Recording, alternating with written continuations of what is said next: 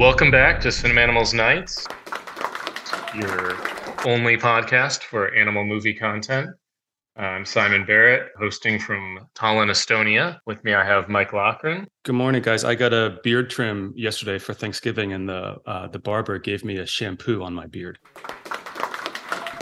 Oh, And wow. MIkal, who's in Dublin, Ireland. Donnybrook, which is outside of Dublin. It's technically Dublin. You've told me it's the same as Dublin. I'm keep getting different information from you about this. Well, it's Dublin 4, but it's called Donnybrook.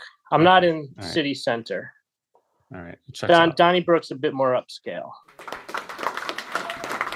But it's been a long time since we've done an episode, and it's exciting that we're all here from all over the globe. This is technology allowing us to connect. You know, it's interesting. In the time we've been gone, I feel like there's like 500 new animal movies available on streaming services. Like just looking up Vicky and Her Mystery, I discovered a plethora of new animal movies. They don't stop, and which is why Cinemanimals, if we take a break, we're just falling further behind. We get into a backlog situation. I will say that when I went to watch a Vicky and Her Mystery last night, just looking at all the other movies that come up on Netflix, like right under it, I know it's because we haven't watched many recently, but they all looked so good. I was like, would watch it. Yeah. Well, it's a terrible feeling because you get this backlog and you feel like animal cinema is passing us by because we've just been too busy to record. And then you watch Vicky and Her Mystery, and it's instantly I was like, oh yeah, this is why we struggle. Because in a way I feel like Vicky and Her Mystery, and I don't want to dive in too quickly, of course. We might want to talk for another 15 minutes about our recording process, but I feel like in a way it's like the most Cinemanimals movie, certainly that we've seen in a while. It's like if I had to show someone a movie that emphasizes what Cinemanimals is about, it would probably be Vicky and Her Mystery, because it's not at the bottom. It's not in the David Dakota kind of like fake movie, like algorithmically created things. It's a real movie, but it's also not. It also isn't really a movie in that it doesn't have like a complete story and so on. Yeah. And it hits all the tropes that our research has led us to uncover over the years. It has every single animal movie trope that you could hope for. Every single one. It's like they say that, you guys know who Satchel Paige was, the famous pitcher? Yep. Yeah. They used to say that he was so good that he would walk the bases loaded on purpose and then yell out to the batter with the bases loaded what pitches he was going to throw, and then he would still strike out the side. And like when this movie starts, and in the first 3 minutes, the girl is an orphan and they try to kill the animal, I was like, oh my God, they fucking Satchel Paige it. It's right there. Yeah. This movie does hit all the algorithmic buttons. And and another thing, speaking to kind of what MIkal was saying, is Vicky and Her Mystery. I didn't realize when I initially started watching this that it was a French film. It took me not much time, but right away I was like, aha, this is a French movie with English subtitles. And that's a whole other thing, is every country makes these. Like every country has its own animal movie kid content that's just like kind of cynically churned out. And it's really interesting to see one that's French, but the only thing that's culturally specific about it is that people protest more often, I think. Maybe that might even be a stretch. But like there's the bit where they go into town and people are protesting wolves. They hate wolves. They really strongly hate wolves, which, you can read that. You could really interpret that in a lot of different ways. I think this movie is like deeply metaphorical if you want to go there. But are you thinking it's like an allegory for immigrants in France? Something like that. Yeah. The politics of this film are really interesting and hard to. It's not totally coherent, in my opinion. No. It's a film that struggles with its own concept and ultimately kind of themes. So maybe we should dive right in, because honestly, there's not a lot of meat. There's not a lot of meat on this bone. There's not a lot really to talk about with Vicky and Her Mystery, which I found to be a bit of a slog, but only because I've seen a few hundred movies that are exactly like this one in every way. The only thing to really discuss in Vicky and Her Mystery is the film's relationship with wolves. But does anyone want to take a crack at kind of summarizing the plot of this film? I feel like that's usually my thing. I want to see if one of you guys is up for it today. No. Yeah, sure. It's simple. I mean, it's all over the internet. You can just Google it, but it's simple. It's all over the internet. It's very simple. It is all over the internet. It's all anyone's talking about. There's a family with a mom and dad and a girl, and the mother has died, and the father, we learn, is a surgeon who failed to save her life. The daughter is mourning and grieving to the point that she's not talking. So the father takes a sabbatical, and they move to this small town in France in the Cantal Hills mountain region, Le Folgo, which is a real place, is a real town that has like a population of like a few hundred people. And he's hoping that that's going to give him and his daughter some time to mourn and heal and rehabilitate their lives. It's funny to me when his brother-in-law visits and he's making fun of the house they moved into, where I'm like, this is like a fucking gorgeous house. Like, what are you talking about? Like, that's also a trope of these movies. In the wood. Yeah, like a classic animal film trope is when someone lives in a house that like you could never afford, and everyone in the film is like, what is this piece of shit shack that you live in? Like, you should be ashamed of your life. And watching it, you're like, I would give anything to live. It's like a villa in the French countryside, but it has like a little dust on the countertops or something, so it's unacceptable. And so, while they're on a hike one afternoon to bond, they get lost. They meet a man that secretly, and here comes another animal trope, the man gives the daughter Vicky this puppy, which they don't know yet. It's actually a wolf, but they think it's a puppy. And she doesn't tell her dad. She gets the puppy home in her knapsack. They love putting puppies and cats in knapsacks in these movies and hiding them. And almost immediately, the girl who was mute suddenly begins to talk to the puppy. And it's very, so you can instantly see how healing this relationship is. The dad brings her to her first day of school, where she says the word serial killer, and he's amazed that she can finally speak. And she says serial killer a few more times. And then he's so happy. At that point, the father just happens to meet another single woman whose ex-husband is a real jerk. And that's another trope. Sorry, I'm getting off topic. That's another trope in these movies, though. They have this implied relationship that we never really see the payoff. Like, clearly, this is a romantic opportunity that is happening, but it's like all subterranean. He meets her, and she happens to be like she calls herself a conservationist, but she seems like she's a animal doctor. And anyway, that's a good point. That's a fair criticism. She's definitely a veterinarian. Yeah, but when you first meet her, what she says is, I think she says, I work in conservation. Yeah. Which isn't true. It turns out to not be true. Not true. Yeah, so she works at an animal hospital. But she is single and available. She's like the only single woman in the town, and she's like exactly his age and very attractive, and I guess has not dated in many years because she's just waiting for a widow to move to town. I like the moment when they first meet, though, and like she says that her ex-husband is a jerk, and then she's like, what's your wife's excuse? And he's like, she's dead. And she was like, haha, that's so fucking funny. Wives don't fucking die. And the guy's like, no, she's really dead. And she's like, fuck you. Wives don't ever die. Like, that's fucking nuts. And he's like, look at me. My wife is dead.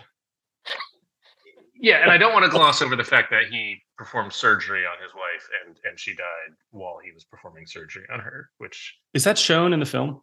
It is not shown in the film. She like in many of these movies, she's already, the mom is already dead before the movie really begins. Okay. But it is discussed enough times to make you kind of really like wonder at the ethics of it. And also like maybe surgeons shouldn't do that? I don't know. That's a good point. Yeah, like did he operate on his? You don't know what her terminal illness was. So did he operate on her in a hospital setting, or was it just some like impromptu emergency where he tried to? We don't really know. We don't even know. It also could have been it could have been elective surgery. Like he could have been given her a boob job and then she died. Lip injections and instantly killed her. Yeah. I shouldn't have done it myself. Yeah, like he gave her butt implants and her butt exploded and she died.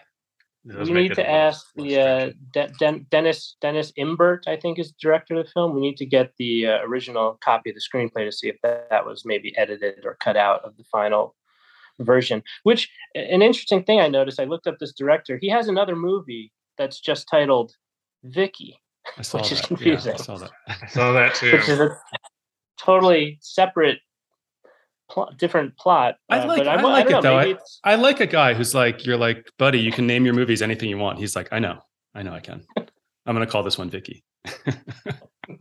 Like you just did that. He's like, I know. It's like, yeah, just fuck you. Shut up. I'm gonna call it Vicky. This one's Vicky and Her Mystery. Yeah, I guess that's a good branding angle. You're the Vicky guy. You know. I mean, he's cornered the market on Vicky movies. All right, so where are we on the plot? Okay. So the dad, of course, the girl thinks this 8-year-old girl thinks the puppy's just gonna stay in her closet all day, which of course, like we know that puppies love to tear things up and pee and poop everywhere. And the dad, of course, discovers the puppy. Dad, can we keep him, please, please? And the dad decides to allow her to keep the dog and seems to understand that the dog is helping her to heal and rehabilitate her emotional wounds. At which point, let's see, then what starts to happen? We then get they into identify. And then the conservationist vet says you should get the dog identified. The dad gets his friend to identify the dog. Brother-in-law, and the brother-in-law is like played by Fred Armisen. This is probably Fred Armisen's best role, I think. Fred Armisen looking French fellow. France's Fred Armisen, I guess, is Eric El Molsino. Who hits on the vet. I want to point out, like the brother doesn't have much personality, but he does have time to hit on his brother's girlfriend. In an awkward scene where she has to like shoot him down at like a bar. It's like really awkward and uncomfortable. He loves bragging that he went to a 5-star hotel in Punta Cana. Yeah. Not much to these characters. We'll get into the forensics of this film, but it's 84 minutes with credits and it's quite padded. I actually read the Punta Cana bit as another like weird class-based joke. So like the French villa is like obviously very beautiful and expensive, but it's a piece of shit. And then like the joke on that guy is that he thinks going to a 5-star resort at Punta Cana is like a class signifier, and the film is laughing at him for that. And the film also laughs at the ranchers and thinks all the ranchers are idiots. So but then like the laughter or the jokes aren't consistently against the people that you expect them to be against. Not a lot of jokes overall, I'd add. The implied jokes, I should say. Yeah, it's not a funny movie at all. It's not a funny film at all. So the whole conflict of this movie is the wolf situation. The girl has a wolf, and the town hates wolves because it's sheep farmers, and even though they're compensated for their murdered sheep by the government, they've put time in and they have like emotional relationships with the sheep, and so they hate wolves. Wolves are especially hated in this area. And which they do. They stage you're right. They stage a great protest. There's a great where they're handing out flyers and anti-wolf flyers. Very anti-wolf. I thought a great name for this movie would have been Wolftown. If I were going to rename it, I would name it Wolftown. That's a strong suggestion. And I think the French title of this is just Mystery. Am I right? I that seemed to be what was on screen. So Mystère. Yeah. Original title Mystère. Denis Imbert is probably how we would pronounce this director's name. A true journeyman. There's a lot of Dennis second Imbert. unit stuff. Probably not Dennis Imbert, but has done a lot of French second unit work. second unit director on Taxi 3, and doesn't have a lot of credits to his name. So exactly kind of what you'd expect for a film of this nature, like a kind of like Hallmark. The film's beautiful, and that might only in part be because of the location. I mean, it's there's some beautiful elements to the way this movie looks. I think there are moments when it is like very deliberately beautiful in its cinematography. Mm-hmm. Yeah. This isn't shot in like the valley, in like Simi Valley, or in like California in some like shitty, stupid town. It's a good location. Yeah, it was easier to look at than most of these movies. It clearly had somewhat of a budget and was a theatrical release, at least throughout Europe, which I can get into some stats on that later. But yeah, I mean, it does look basically pretty good, but you also can tell that they're dealing with like a real absence of wolf footage. Like you feel the budget. At least I did. There's not a lot of on-screen dogs at certain moments. It's just suddenly like Mystery's over there. You don't really necessarily see Mystery go from one place to another sometimes. Just clearly struggling with some of their wolf coverage. But other than that, it feels almost like a real movie. You do get to see a lot of cars driving, but not as much as you think. A lot of kind of nature B-roll. But again, like after watching a David Dakota movie, like A Talking Pony, where you see like the same waterfall, 17 times. We're pretty desensitized to B-roll, so that's pretty good. That's a benefit. Yeah, this movie didn't reuse any shots more than once, and so in our estimation, that makes for a good film. Yeah, I certainly did not notice any repeated shots, accidental or otherwise. So yeah, this is in the. I mean, it's true. Like there's the lower tiers of these movies. And this is clearly an upper tier one. Again, this was a theatrical release. This came out in France, December 15th, 2021, which is probably why people have been clamoring for us to review it. Vicky and Her Mystery. Everyone keeps saying, when are you going to weigh in? And it opened here in Estonia in February of this year. I was checking all of its theatrical release dates because I was like, well, if this thing played in France and Russia, it probably played here. And sure enough, February 25th. Vicky and Her Mystery played at the theaters in Estonia, but it did not play theaters in the US. It was straight to Netflix in the US, which is how we watched it. It is designed for Netflix for at least one very specific reason, I feel. Which is the ability to maybe speed things up occasionally. Which we can Speaking of speeding things up, yeah, you guys watched this film in 1.5 speed to get through it, which I found was, as I told you, I think unfair to the filmmakers. I think you humiliated yourselves by watching it that way. I tried to do it, and honestly, it made me feel like I don't know how you guys did it. Honestly, it made me feel really anxious watching a movie in 1.5 speed. I felt physically terrible at that speed, and I'm also realizing since we started recording, I'm realizing that I was actually also watching a dubbed version of it. Mine did not have subtitles. So I was watching it at 1.5 speed and dubbed by like American actors. And that definitely, and I got very high. So that like those three things put together definitely affected me physically while I was watching the movie. Well, I have never watched a movie sped up before. I remember when Netflix offered the like 0.25 and or whatever, like 1.5, 1.25 speeds. I, of course, was appalled, like any other filmmaker would be. And then you start watching Vicky and Her Mystery in French with subtitles, and you realize, I can just speed this thing up a little and keep reading and not miss anything. And then I can just speed it up a little more. And certainly I'm not missing a single line of dialogue, not a single scene. I don't know. I really groove to Vicky and Her Mystery at 1.5 speed. I definitely feel like it's going to be hard. It's a Cinemanimals game changer for me. I'm not going back to regular speed. I think I'm not going back. Guys, I'm not going to do this podcast. You guys need to make a pledge that you're going to watch all movies in one-time speed. Don't ask me to real-time speed or slower. It's true that I did feel really guilty coming back to Cinemanimals and then like basically having to fast forward through the film because I was so bored. But that is what this podcast is all about. And you know what? I'll take that pledge. From this point forward, I will not watch a movie at heightened speed. I'll watch it at the speed the filmmakers intended, at the glacial speed the filmmakers intended. we're doing God's work here, and let's put some respect on his name. It's a serious film podcast, and we can't really weigh in unless we watch the movies. I get it. I may have watched it at 1.5 speed and dubbed, but I haven't said this yet. But I basically liked this movie. Yeah, me too. Like, I thought this movie was pretty good. I wouldn't watch it again. But if somebody wanted to watch it and said, "Would you watch it with me?" I would, even as long as I was on 1.5 speed, I would totally consider it. Well, and I don't think I would have liked it at regular speed.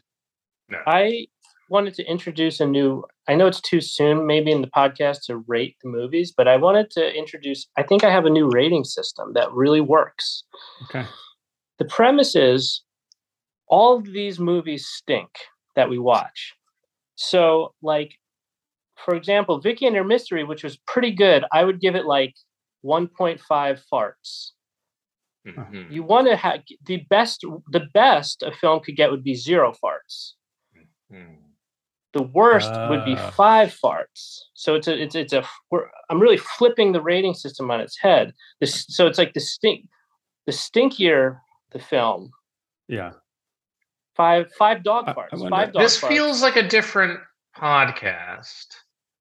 Why? It's raunchy and ribald in a way that Cinemanimals Nights never is. Yeah, I'm not a fan of the farts, but what if it would be more on brand, MIkal, if we made them skunks instead of farts? There you go.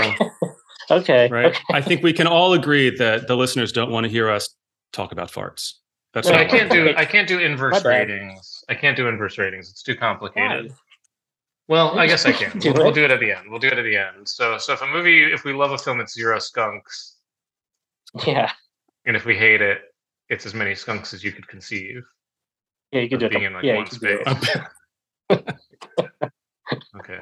Yeah, I think it's a more accurate way to. It's because our old rating system was funny, but it wasn't accurate. I think this gives us a truly accurate rating system. Yeah, no, that's definitely what the listeners have been clamoring for, is for some way for us to invert positive and negative in our reviews. Can we? I want to drill down into something that I liked about the movie, in all seriousness. Yeah. And it especially concerns you, MIkal. Actually, I have one specific, I think, positive trait for each of you that is, I've designed perfectly to appeal to your lifestyles and sensibilities.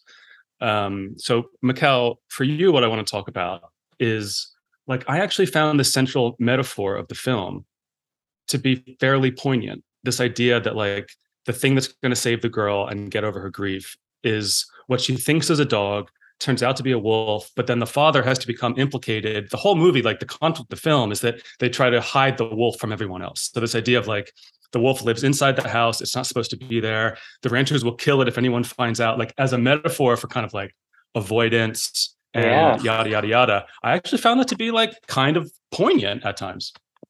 I agree with you. And the idea that, the father then saves the wolf at the end of the movie is that experience helps to heal that old wound for both him and his daughter. No, I would agree with you. It wasn't. It works. It works from, like, a psychological, emotional standpoint. I think it would be truly healing for something like that to have occurred. I have a follow-up question. Would you ever recommend to a client who's grieving that they get a wolf? And then kill it? And then shoot it? I give the wolf metaphor 0 skunks. Like, if I could isolate just the metaphor in the film, I think that's a no skunk situation. That's true. Well, they lock the wolf in the garage, right? Like, we can't let anyone, like, that's our shame. Let's not let anyone. Let's keep that in the dark. When in fact we all know that to heal, you have to bring things into the light. Yep. Yeah. Yep. I agree. Okay. The dog is discovered in the garage, incidentally, almost instantly. There's, like, a kind of suspenseful beat where you think, I guess, the wolf mystery. You think Mystery's going to dig himself out of the garage, but then, like, the rancher just comes by and is like, wolf! Like, let's go get my gun. Like, I'm gonna provide a little kind of controversial perspective on this, which is I would say that the wolf metaphor, I might give it 1 or 2 skunks. And the reason for that, but out of how many? That's what I don't understand. Well, how many skunks do you want in a room with you? Like 1 or 2 skunks is I understand. Now I understand. So visual, you have to see the skunks. Okay. So I'm giving the wolf metaphor 1 to 2 skunks in the room with me. And the reason for that is that I feel like the movie really struggles. It's also my favorite part of the film, but the movie really struggles with its attitude towards wolves. Having hoisted this metaphor upon its characters, the movie is very unsure whether a young girl should actually have a wolf. And I think part of the issue is that the answer is obviously no. Now, I do want to clarify something about MIkal's plot synopsis. First of all, there was a small error. I don't mean to make our comeback episode too awkward, but the girl makes it quite clear that she knew from the start that Mystery was a wolf. Later in the film, when the vet identifies Mystery as a wolf, she says, "I always knew." And I think the old man. Listen, wait. All right. Okay. No. That's what 8-year-olds say. They hard for them to, feel guilt or admit that they maybe did something wrong. So an 8-year-old will claim that, yes, she'll say, she didn't always know it was a wolf, but go on. Okay. I interpreted that as Vicky knowing that Mystery was a wolf and not caring because she's a kid. And also the bigger question is, does the old man, who we should note is a beloved French actor, I'm going to say his name wrong, Checky Caro. This gentleman was in La Femme Nikita. He's in a lot of American films in the 90s. Sorry, fellas, I need to cough it out. Sorry, I've just been shouting all day at that's our crew in Estonia, just screaming, like, please bring me a hot water. And my throat's eventually gone dry. Anyway, so Checky Caro is the old French man who gives her the wolf. He has a presents credit because he's a big star. He's the equivalent of like Eric Roberts in this. They got they got a famous French actor to come in for a single day role. He plays the hobo who gives her the wolf. It's definitely implied to me that his character knows he's giving a wolf to a child. And definitely I think the movie struggles with the fact that a child should not have a wolf. It's bad for the wolf, bad for the child, bad for other people. And so you have all these weird scenes where people are like, I hate wolves, anti-wolves, but the movie also can't ever say, well, yeah, Vicky should have this wolf. Though it kind of tries to for a while, and then it's like, okay, we gotta get rid of the wolf, I guess. Yeah. Well, it's like should children have struggles in their life? You don't want to say yes, but the truth is they should. Struggles do, like, sometimes having something that's difficult is important, even though it maybe isn't good for it. It's not ostensibly good for her, but there was something to be gained from it. So, like, while you wouldn't outright give someone a struggle unless you were like a crazy old man who lived in the mountains. But you know what I'm saying? Like, MIkal, you're bringing some very grown-up energy to the pod today. Hang on. That's really Sorry, good. I rescheduled for tomorrow. That's really good. Hang on, guys. Sorry, I'm going to mute myself real quick here. This is what we were worried about was happening. So we'll tell the listeners, this was the part we were worried about that Simon has some maintenance workers arriving in his hotel room in Estonia.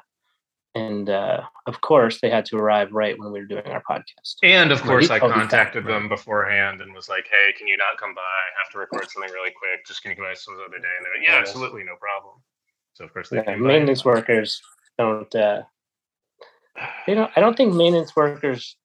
Then this is not to be offensive, but I don't know if they wear watches. Well, and I mean, they're like, we'll communicate and whatever. Is that offensive, Mike? Sorry. I think. Are you implying that they wouldn't be able to read a watch? Because that would be offensive. Or that they can't afford a watch. They just they can afford it. They just it's a active decision that. Yeah, I understand. My ruling is that it's not offensive, but it does sound offensive, and so you shouldn't have said it. All right, retracted.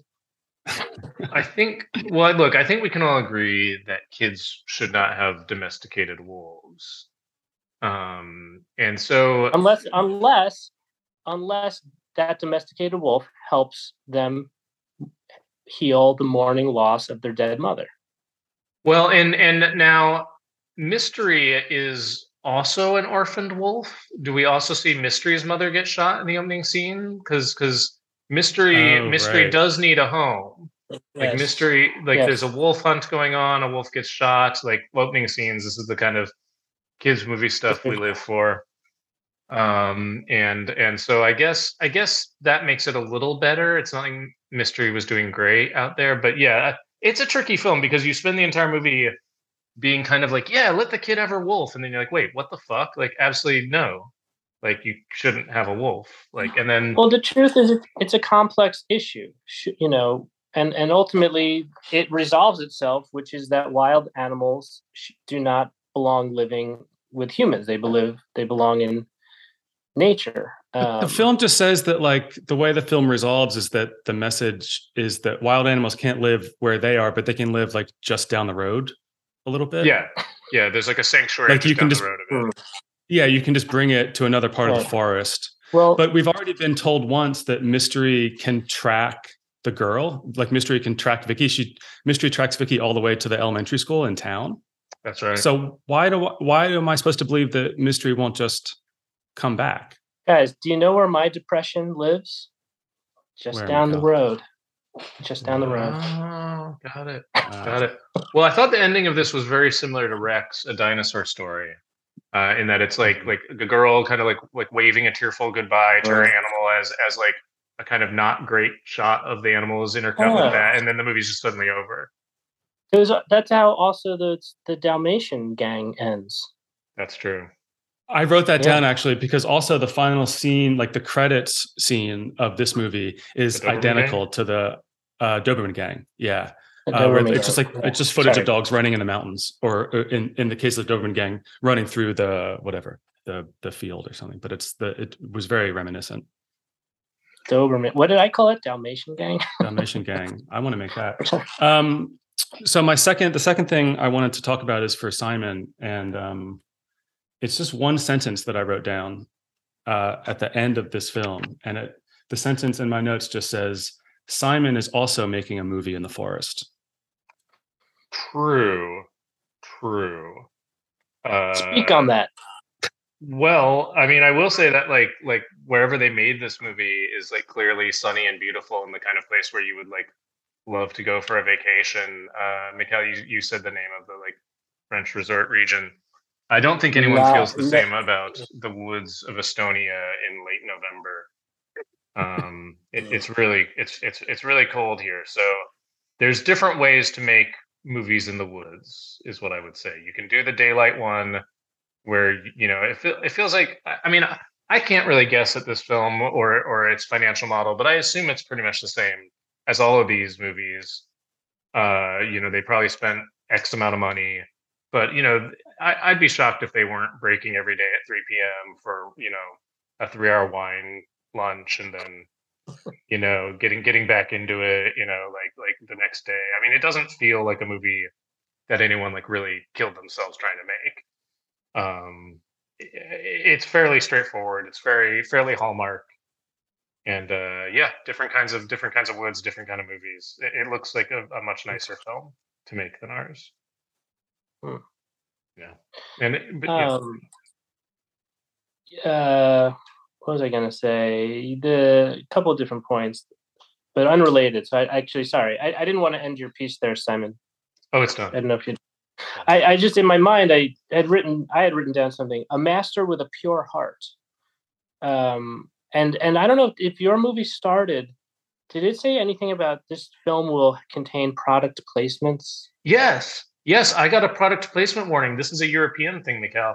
I also got a product placement warning for Vicky and Her Mystery because they can't be like marketing stuff to kids. But I have no idea what the product being advertised to me was. I didn't know I think either, I have an idea. I just realized what it is. What is it, Michael? I think it's the SUVs at the beginning. That's very possible.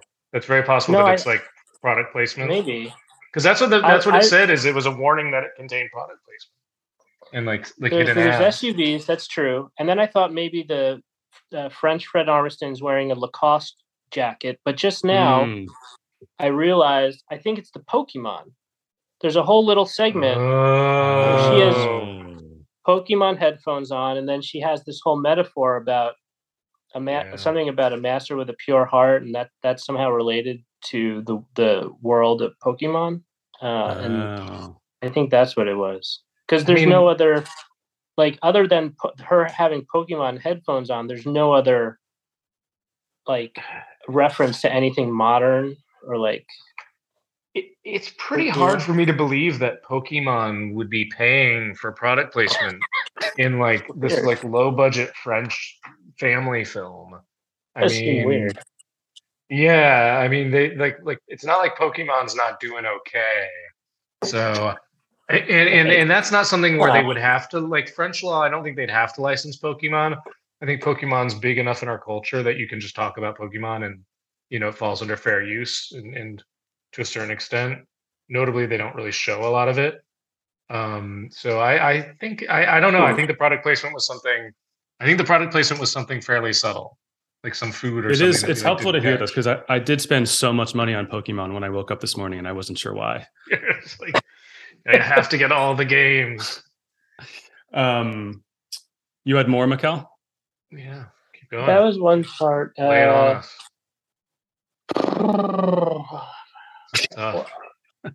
I was going to say I wanted to do scene squealers if you don't have any more, if you want to, you can probably fold in some of your points to a scene squealer. Yeah. My next point would be my scene squealer, actually. All right. Do you want to do it now? Sure. So my scene squealer, well, no, actually, let me think. You go. All right, I'll go first. I have two. One is from the very beginning. One is from the very end. The one at the beginning is when we first meet. So the dad, the other guy that's not the dad, is the brother-in-law. Is that what you guys told me? All right. So the brother-in-law, when we first meet him, comes over to the country house, and they're talking about Vicky and how depressed she is. And there's that trope where, like, not only are the kids orphans, but the orphan's grief is a pain in the ass to all the adults. That's pretty consistent in these movies, and the way that the film establishes its relationship to that particular trope is it has the brother-in-law say something like, "She's not still listening to her mom's playlists, is she?" Yes, and it's so mean. It's so mean and uncalled for. So that's my first one. Second one is definitely my favorite scene in the film, and it's at the very end. So Mystery has tracked Vicky all the way to the school, and there's that dramatic scene where, like, they kind of escape into the forest, which is nicer than Simon's forest, and they're running around, and then there's a rancher who shoots Mystery, right? And then Vicky goes running up to save Mystery, and then the dad and the girlfriend and the brother-in-law pull up right at that moment, and the dad realizes that a rancher just shot Mystery in close proximity to his daughter, and the dad goes up to this guy with a gun and just smacks him. Yeah. And I really liked the idea. And of course, like, the guy with the gun is not threatening. He's just kind of like pudgy, bumbling Frenchman. He's not like an intimidating hunter type of guy. He's just a befuddled, well, I'm just a simple rancher and I'm just here to shoot a wolf. And something about the dad slapping a guy with a gun, I thought was really, really funny. Yeah. I didn't even think, I thought, that's interesting. What? Because you thought, don't slap a guy with a gun because the guy will then shoot you. I guess so. Yeah. And also because there wasn't anything in the main character's personality to suggest that he would, like, be cool enough to do that. So it was a fun surprise. Like, the guy is a kind of like a dandy who, like, wears expensive like streetwear. He's like always looks kind of cool. He's always wearing a t-shirt that looks like it's like $150, that kind of guy, And it's like, that guy's not slapping a gun-toting rancher. Well, it speaks to, again, this film's conflicted attitude towards wolf ownership, that, like, the movie doesn't really have an antagonist. Unless the antagonist is, of course, grief and healing, as we've repeatedly implied, that is the film's true message.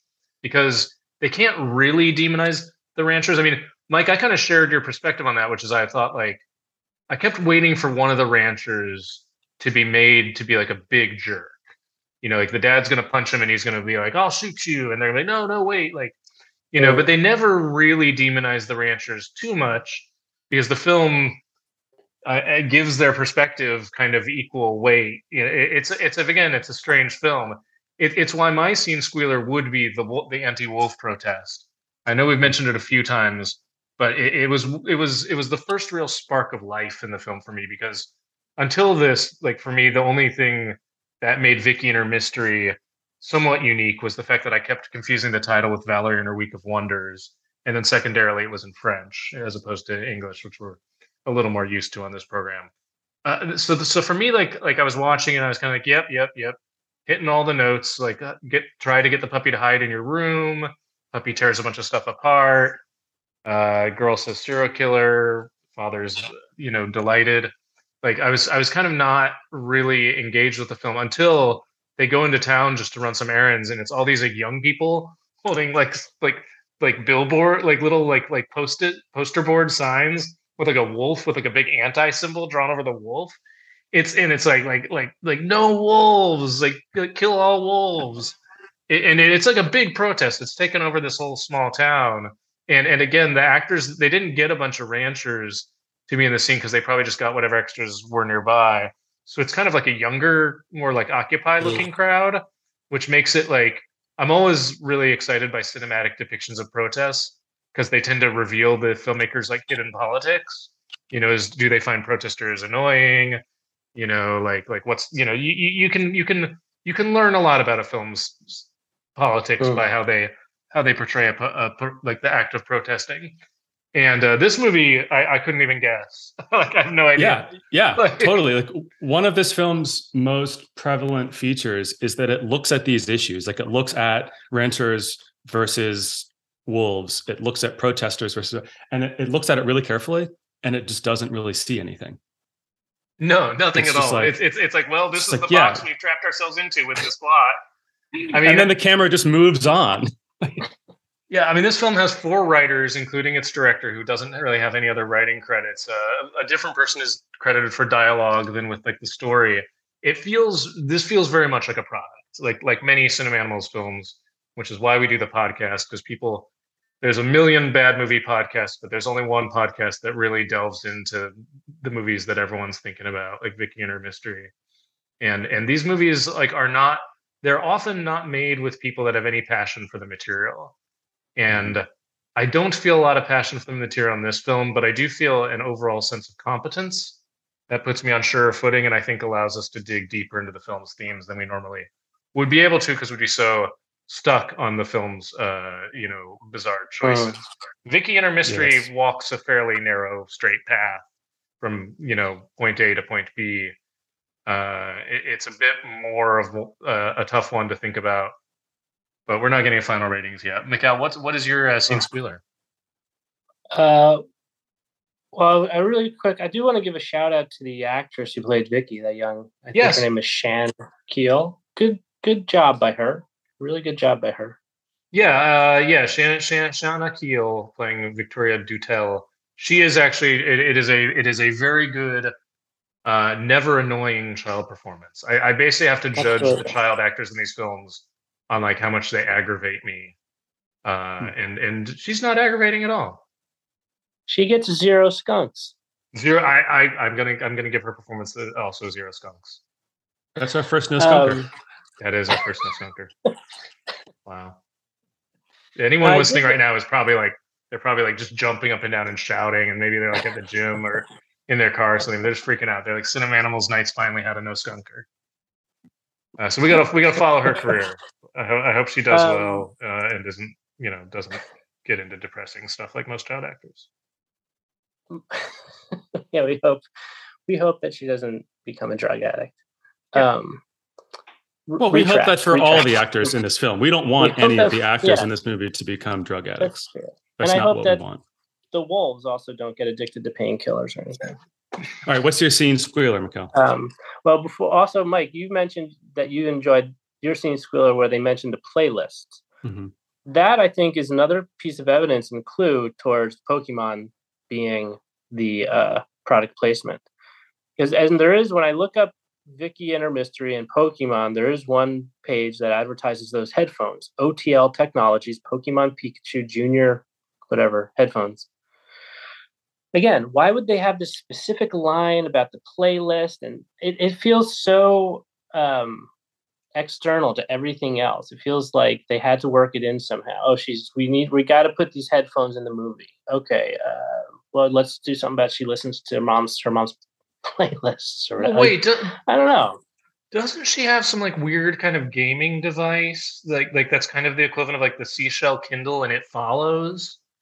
Like maybe she has some like weird device. I think she just has like an iPod Shuffle. Oh, forget it then. That was maybe. I was wondering if that was like some French weird thing that like some French version of like the Switch or whatever that maybe was the product. It really is extraordinary that we have spent this like so much of this podcast trying to figure out what was being advertised to us. Usually it's not this difficult. Usually it's obvious. It seems like the disclaimer had the reverse effect that they intended, because it's made us think so hard about every physical object in the film, and now I want to buy all those things. I'm just going to start buying things to see what like makes me feel better, and I'll be, oh, that was it. Maybe there's an Amazon wish list that's just all the items that appear in that film, like all the cars, all the shirts, all the guns. You're really building up the suspense on this scene squealer, though, MIkal. Yeah, you are. You know, and there's like a still I'm looking at a still picture of Vicky in her bedroom, and she, again, like in the background, there's like a dusty like 1970s like pinball machine toy. Are you still doing the simultaneously wearing these brand new like bright blue Pokemon headphones? Okay, it's probably the headphones. I agree. It's probably the weird headphones. You're right. But I don't think it's Pokemon itself. I think like they just found some way to be like, you can use these headphones to play Pokemon. And that's the ad. It's OTL Technologies, I think. Well, now we have to put that fucking disclaimer at the beginning of our episode. Like the exact same one. Like everyone's. Yeah. Anyway, we spent a lot of time with our own product placement now. So, before I get to my scene squealer, another notable part of this movie is the female vet, who we might call the love interest. She has a son at the very beginning of the movie, if you recall. She's bringing her son to school. And then he's never His son is never referred to again. You're right. I had completely forgotten. Excellent. That's excellent close reading. That is excellent close reading, MIkal. Very good analysis. You won me back. We were getting frustrated when you wouldn't stop talking about the headphones, but you got us back now. You pulled us back. I had totally forgotten that she is also a mother. Huh. Well, that's just great, because then Vicky can replace her mother with someone who's already a mother. That makes things honestly even easier. And there would be like the blended family thing. Like I was thinking they were going to cut to some kind of like the movie would end and it'd be like 3 years later, and you would see Vicky with her like half brother, and the dad and the mom are clearly like an item now, and maybe they have a new puppy, and like they would do that whole. They didn't go there, but I was Mystery at that point has gone fully feral, leaps out of a tree and kills the dog.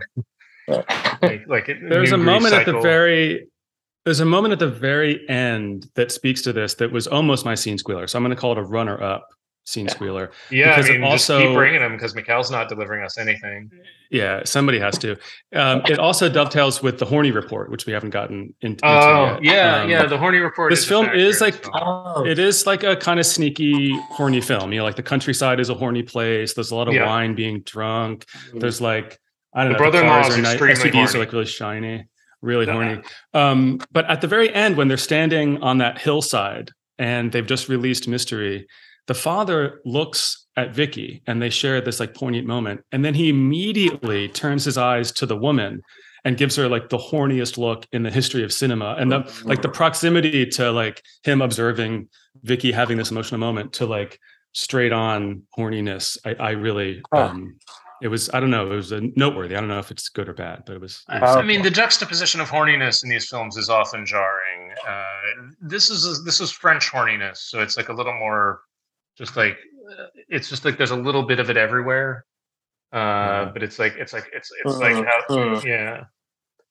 but hard to find like a really horny scene. There's a horny scene. Like that was a good segue. When the father and Vicky go for a walk in the countryside at the beginning of the movie, and they get to the top of this overlook, and the dad says, me and your mother used to come up here, and we used to, and then he just trails off.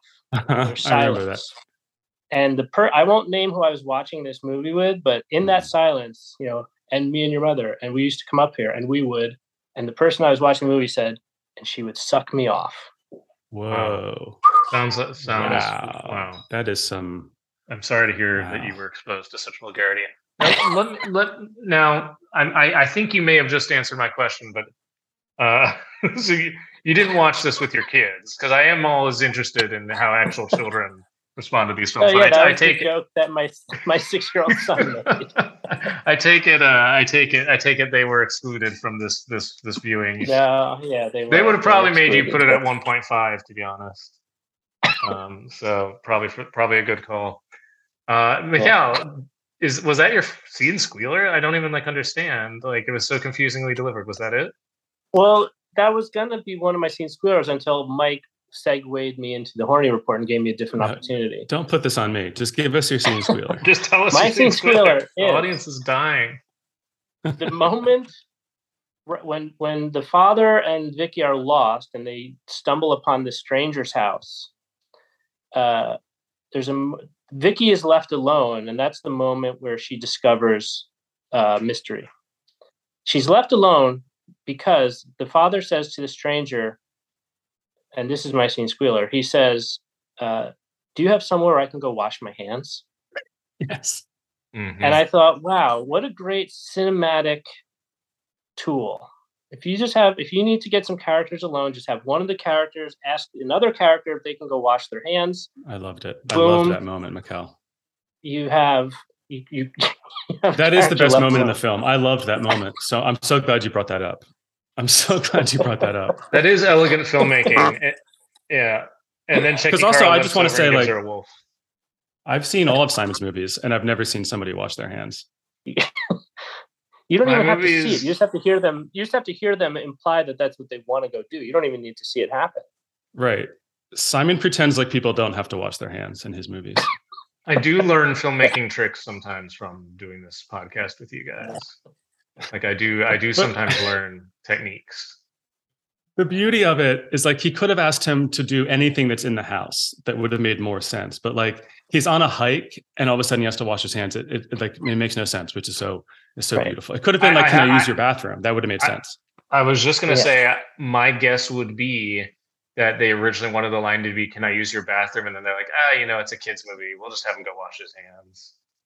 We don't need that kind of potty talk in a kid's movie. It's a didactic moment because it's teaching kids that they should think washing their hands is cool.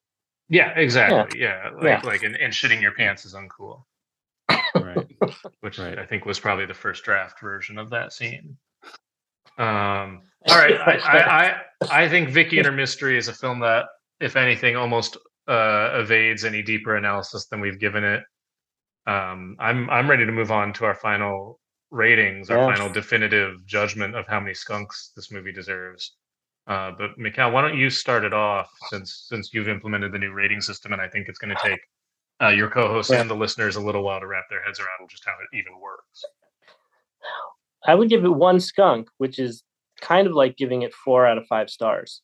Okay. 1 skunk, meaning it didn't stink that bad. The only thing that kind of stunk was it was a little light in its, and its plot was a little bit light. But other than that, I enjoyed it. It was absolutely not terrible to watch. So it was not that stinky. So I give it 1 skunk.